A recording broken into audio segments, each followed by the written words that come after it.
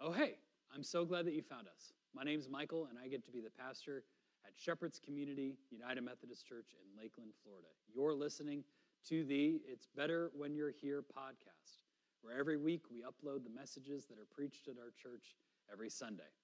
We hope by listening to this, you feel safe, heard, and loved by the God that created you. We hope this message makes an impact in your life. If listening to this makes a difference, reach out to us and connect with us either on social media or on our website, shepherdsumc.com. All right, here's the message. Friends, to walk the path of justice is to be consumed with faithful love in a posture of humility. Friends, this morning we are continuing our series called The Minor Leagues. Last week we explored the story of Jonah. We talked about what it means to follow a God who is consumed with the work of redemption. Jonah is such a great story, isn't it? It has a fish, it has action, it has wailing and gnashing of teeth, and it also has wailing because there's a whale in it. Oh, boy. Yep, these are the jokes, guys. This is what it's going to be, okay? But this week, we continue our series talking about the book of Micah. You know, this week, we celebrate two holidays. Obviously, we've already talked about Father's Day, but a holiday that I was not raised to celebrate, did not really recognize until I was an older adult, but that is the holiday of Juneteenth. And so as followers of Jesus, we get to celebrate two holidays today, and I think that that is really interesting and really important. And this passage of Micah is so perfect for Father's Day as it draws a clear path for us as we try to be the kinds of children of God who make their Heavenly Father proud. It's such a perfect passage for us because if we understand God as our Heavenly Father, we know that if we are fathers, we get to look at God's example and follow that. Or if we don't have a father that we can hold up as an example, we can look to God's love and see that example and follow that. And we know that as we celebrate Father's Day, we remember God's love for us as our Heavenly Father as well. The thing that I want you to hear today, the thing I hope you hold on to, the thing that I hope gets stuck in your head is this. As we walk, we must do justice with humility, all through faithful love. So as I said, I didn't grow up knowing about Juneteenth. Some of you, raise your hand, safe space. Is this the first time you're hearing about Juneteenth and you're wondering what it is? Okay, great. All right, that means that we're explaining it a little bit better in internet and TV and things like that. But I didn't learn about it until I was an adult, and not because it wasn't important. Juneteenth is a celebration of when institutionalized slavery ended in our country. Now notice I didn't say when slavery became illegal. This is what really stuck out to me when I learned about this holiday. Juneteenth is a celebration of when the last enslaved Americans found out that the law could no longer keep them enslaved. And it was 2 years after the Emancipation Proclamation. There were a group of people that were being held captive, held enslaved in Galveston, Texas. And federal troops finally reached Texas to let them know that they could no longer be owned by another human being. This holiday is significant because it points out to us not only just the institutional, racism that we see around us, but also the history that is so important for us to remember. It's important for us as followers of Jesus that live in this country to understand the context in which we live. And Juneteenth is important for us to remember that. You might be wondering why are we talking about it here in church? This is a civic holiday. Shouldn't it stay in the civic realm? Pastor Michael doesn't get political, and I don't. I don't get political for several reasons. Number one, I don't think my political opinions are very interesting. They're quite boring. And then beyond that, I love being a United Methodist because I know that I go to church with people I disagree with. I think it's beautiful that the only thing some of us might agree on is this right here, the bread and the cup. And even that, you might not be certain you agree with me on. I love that. I grew up in a tradition where everyone agreed because everyone was right. Everyone was correct. And I love being in a place where we can disagree. And yet, as your pastor, and I told you this 2 weeks ago, I have a sacred duty, and you might remember it. It is to comfort the afflicted and to afflict the comfortable. I'll confess something. I don't know how to respond to the compliment, great sermon today. And if you've ever told me that, all three of you, you see the look on my face of, I really want to say you too. Great sermon, you too. Like when you get on a plane, have a great flight. You do that as well. I don't know what to say. But what I always come down to is this. If there's ever been a sermon that I have preached, and I pray that there's been a few, that have made an impact on your life, I can guarantee you this. Sermons that I've preached that have meant the most to other people are sermons that I am preaching to myself. When I stand up here and I preach to you, oftentimes you're hearing what Michael is struggling with. Luckily, I have problems that a lot of y'all do too, and it makes an impact on your life. But honest to goodness, y'all, I'd be preaching to myself if I had to. Because sometimes this is the only way that God and I can have a good conversation, is when I'm preaching to all of you. And so why am I talking about Juneteenth? Because I need to learn something about Juneteenth. And as we walk, we must do justice with humility, all through faithful love. Micah's passage is famous. This is a famous passage. Raise your hand, again, safe space, if you've ever heard this passage before. This is kind of a famous passage. This passage has been used in some civic realms. The Soviet Union, once handed a plaque to the United States with this passage inscribed on it. Ironic, I know, but it was around nuclear disarmament. The United Nations has a plaque in their building, and it takes this verse and mixes it together with Isaiah, talking about taking the instruments of war and hammering them into plowshares. There's those verses in the Bible. It's kind of a famous verse. But let's dive into what this passage is set up as. So Micah's passage is set up like a legal case. If you read all of the book of Micah, you'll see it as kind of like a court proceeding. The people of Israel are once again out of God's care, out of God's guidance, out of God's protection. And the people of Israel bring a case to the heavenly court, telling God all the ways that God has not taken care of the people of Israel. And like Law and Order Special People's Unit, came up with that just on the fly. Are you impressed? You should be. The case goes back and forth. God, you didn't. The people, you did not. God, you didn't. The people, you did not. And so we see this passage here as almost the culmination of this legal case. But it's also set up like an entrance exam. There are these passages, specifically in Psalms, that you'll see where a pilgrim going back to Jerusalem will say, what is needed for a pilgrim to enter the temple of the Lord? And the priest would respond something to the effect of, those that walk in the right way, those that pursue holiness. Those are the ones that can come up to the mount of the Lord. And there's several of these passages in here, and this is what Micah is doing here. Oh God, what should I do? How should I approach the Lord and bow down before God on high? Should I come before him with entirely burnt offerings, with year-old calves? Should I give my oldest child for my crime? Perfect for Father's Day? Any other dads? I'm just kidding. And God responds, he has told you, old human one, what is good and what the Lord requires from you, to do justice, embrace faithful love, and walk humbly with your God. In Christ, there is no entrance exam. So we read Micah, we see what the entrance exam would be, and then we are reminded immediately, Christ has broken down every wall between us and drawing close to God. I think it's so important for us to remember this, because so often, especially when I talk about other spiritual disciplines, prayer, reading scripture, dismantling racism, social holiness, all of those important things, I feel like I'm so bad at them that why even try? I have been practicing Spanish for so long, and I'm so bad at it. And it's because I'm so bad at it, I don't want to try. I went on a mission trip to Costa Rica with some of my students. Before we got on the bus, they said, all right, who here speaks Spanish? And me, like a dumb person, said, me, I do.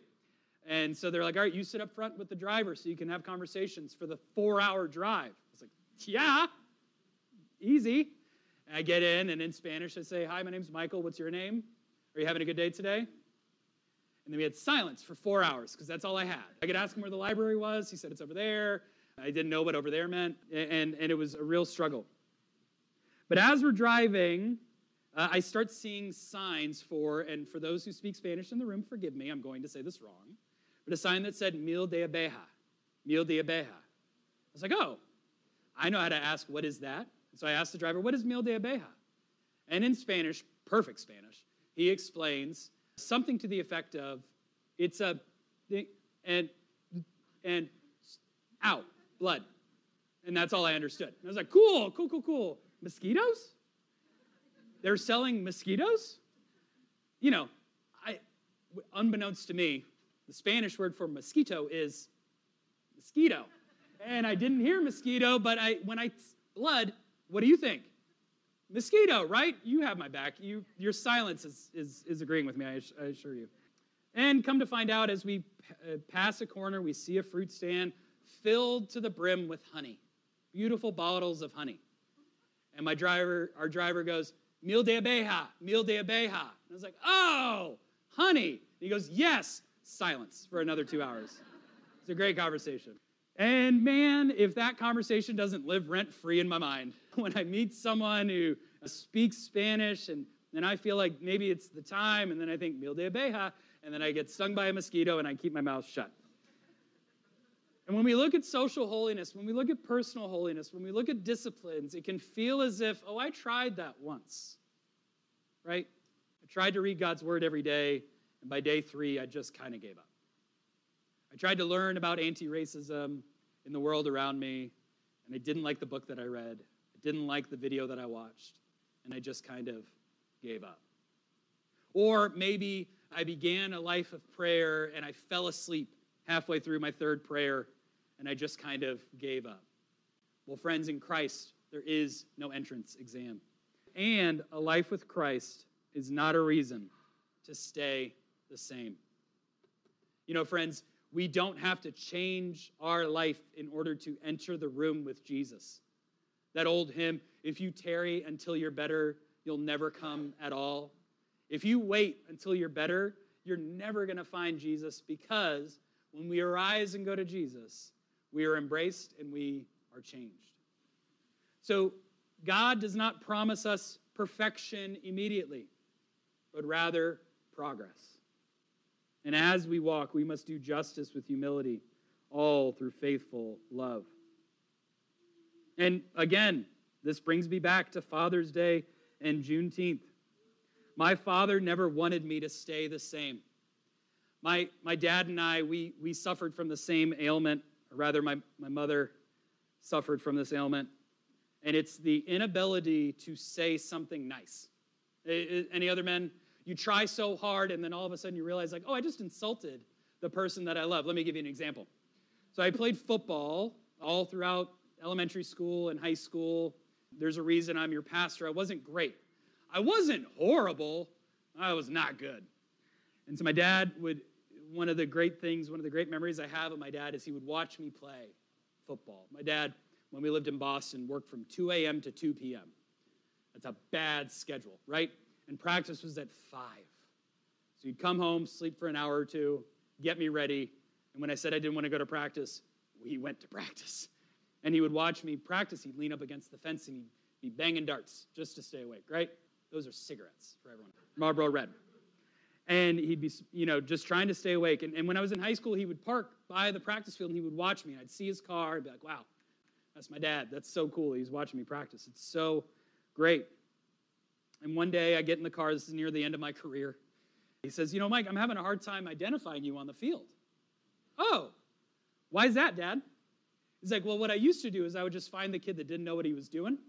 And you were usually far away getting yelled at by your coach. And I would be like, oh, there's my boy. But now you're kind of, you're staying with him a little bit. Thank you, Dad. I appreciate that. But within that was love and care and, the inability to say something nice. But my father wanted me to change. He didn't want me to stay the same. He wanted to see progress, and he got to see it. God, our Heavenly Father, doesn't want to see us stay the same. Why would you want to stay the same? I love little 15-year-old Michael, but he had a lot of issues that I'm glad 34-year-old Michael has been able to work out. And I hope that 70-year-old Michael can look back on 34-year-old Michael and think, man, what a dummy. I'm so glad that he's changed. And Christ looks at us with that same love. Our God doesn't want us to stay the same either.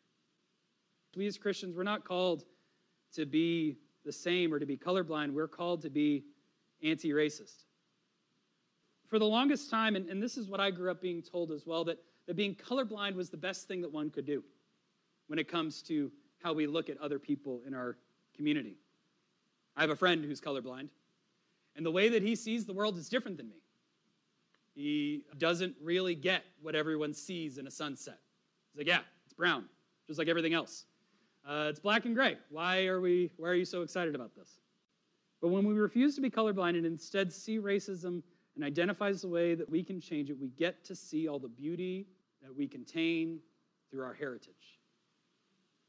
One time, a friend of mine made a foolish mistake and asked me if my family was from Quebec. Some of you have suffered through this already. My family was not from Quebec. Je suis Acadien. My family is Acadian. We don't have 3 hours, so I'm not going to tell you the whole story. But the story of the Acadian people is something that I'm proud of. I'm passionate about it. We have an Acadia Day. It's in August. And people that look like seriously just like this, they all look like me, are all in New Brunswick and Nova Scotia. And it's something that I hold on to, that I'm proud of. It's my heritage. When we're colorblind, we miss out on that. But instead, when we pursue anti-racism, we're able to be an active part of our community and see the beauty that comes from all of the variants and all of the different cultures that we celebrate here in our neighborhood. And as we walk, we must do justice with humility, all through faithful love. What does it even mean to be anti-racist? How many of you have heard that phrase before, anti-racist? There was a book that came out by Ibram X. Kendi, not a Christian writer at all. Again, this is that intersection between the civic world and the spiritual world, and it's an interesting book. Well, first it means that we ourselves realize and come to grips with the fact that the racism that exists in our country is not ancient history. I have the first image of Ruby Bridges. Does anyone remember this story, Ruby Bridges? She was the first young woman to integrate in a school district in New Orleans. Does anyone know when Ruby passed away? She didn't. She's 68. That's very young. And some of y'all need to say amen, because you're close to 68, right? The thing is, Ruby Bridges did not live in some far-off land. Ruby Bridges is pretty young. I didn't realize Ruby Bridges is 2 years younger than my dad would have been. Like, she is a young woman, and she was the subject of a Norman Rockwell painting. You may remember this. It's a little girl in a beautiful dress, and behind her is painted a racial slur as she walked proudly into her elementary school. This is not ancient history. And then we have to address how racism affects our culture now, how it still affects our day-to-day lives. Some of you have been lucky enough to sit and talk with you about things that you're going on in your spiritual life or maybe in your relationships with others. And one of the things that I'm so passionate about is to not gloss over problems. If you're lucky enough to get married by me, if I ever do your wedding, you'll hear this bit of advice that I give everyone is never say that it's fine or it's okay. You've heard me bang this drum before, right? If your spouse tells you it's fine, the one thing it isn't is fine. It could be a million other things, but it ain't fine, right? In our own lives, in our own culture, in our own community, when we move on as if things are fine before they are right, they fester underneath the surface. If you have a wound, you just keep putting Band-Aids on it, and Band-Aids on it, Band-Aids on it, never address the infection below, you'll lose a limb. And so being anti-racist It requires us to look at the way that racism still affects our culture today. And lastly, we address the racism that we carry ourselves. I want to be really vulnerable with all of you today. Whenever I've looked into anti-racism stuff, a lot of the times what I see, people that look like me, white people, what they will say is, I don't have a racist bone in my body. And I know that I have said that as well. I know that I've said that, and I know that I've felt that, I know that I believed it. And then I dove a little bit deeper. Pulled the Band-Aid off. The problem is, a lot of times when they hear anti-racism talked about, they're concerned that someone is saying that all white people are racist, and no one likes to be painted with that broad of a brush. Amen? And so when I hear that, I decide to look at myself. And I realize that I carry racism. I realize that I carry the stain of sin. And I carry so many other sins as well. I carry the sin of gluttony. I carry the sin of dishonesty. I carry the sin of pride. I carry the sin of all sorts of other things. And one of the other things that I carry is racism. Friends, we'll never be made holy if we don't address the wounds that we've been covering with Band-Aids. And as we walk, we must do justice with humility, all through faithful love. And why? Well, this is how I'll be able to devote my life to the God of the universe. So faithful love in this passage is sometimes translated as loving kindness. This is a love that's described as a love that one has for a spouse or one for a neighbor. If I had to put it in brutally specific Polk County terms, faithful love is the love of a neighbor coming over and saying, our freezer is still working, do you want some ice? Or it's the sound of a chainsaw in your front yard right after a hurricane. Y'all know that feeling, right? You know that feeling of someone else having a generator and you thinking, I should have gotten the generator, and instead inviting you over for a little bit of air conditioning when the power is out. Y'all know that feeling? That's the feeling of faithful love, of loving kindness. And to walk humbly towards justice and loving kindness is to seek out the ways I need to change and how I need to change the world around me. John Wesley, the founder of the United Methodist Movement, taught social holiness. How can I say my life is worth modeling if my neighborhood is a wreck? Let me say that again. How can I say that my life is worth modeling if I'm a follower of Jesus, if my neighborhood is a wreck?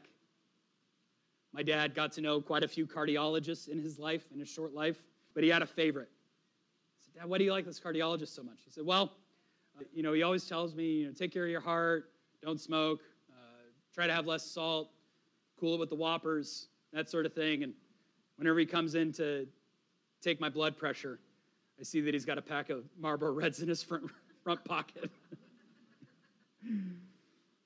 And my dad liked that. It's like, yeah. And my dad didn't listen to him. He might have heard this cardiologist said, oh, yeah, it's all these different things that you need to do, but he saw that the cardiologist wasn't modeling it, and so that we liked him as a buddy, he didn't like him, didn't listen to him as a doctor. I mean, how in the world are people going to follow Jesus if the image that they have is of people that aren't addressing the changes they need to see in their own lives? Without a posture of humility and a focus on social holiness, racism and all the other sins in our neighborhood will continue. If we do not have humility and a focus on social holiness, we will not see our neighborhood change. So friends, today, as we celebrate Father's Day, as we celebrate our Heavenly Father who reminds us of the ways that we can change and we can grow, and as we remember and celebrate Juneteenth, may we be so consumed with loving kindness, with doing justice, all while walking in humility, that we might become the anti-racist wave that changes our neighborhood. All right, friends, I hope you heard something in today's message that made an impact in your life, helped you know that you're loved by God, and inspired you to do something about the gospel that is offered to you. Now receive this blessing as you go. May the Lord bless you and keep you. May the Lord make his face shine upon you and be gracious unto you. May the Lord lift up the light of his countenance upon you and give you peace. Amen.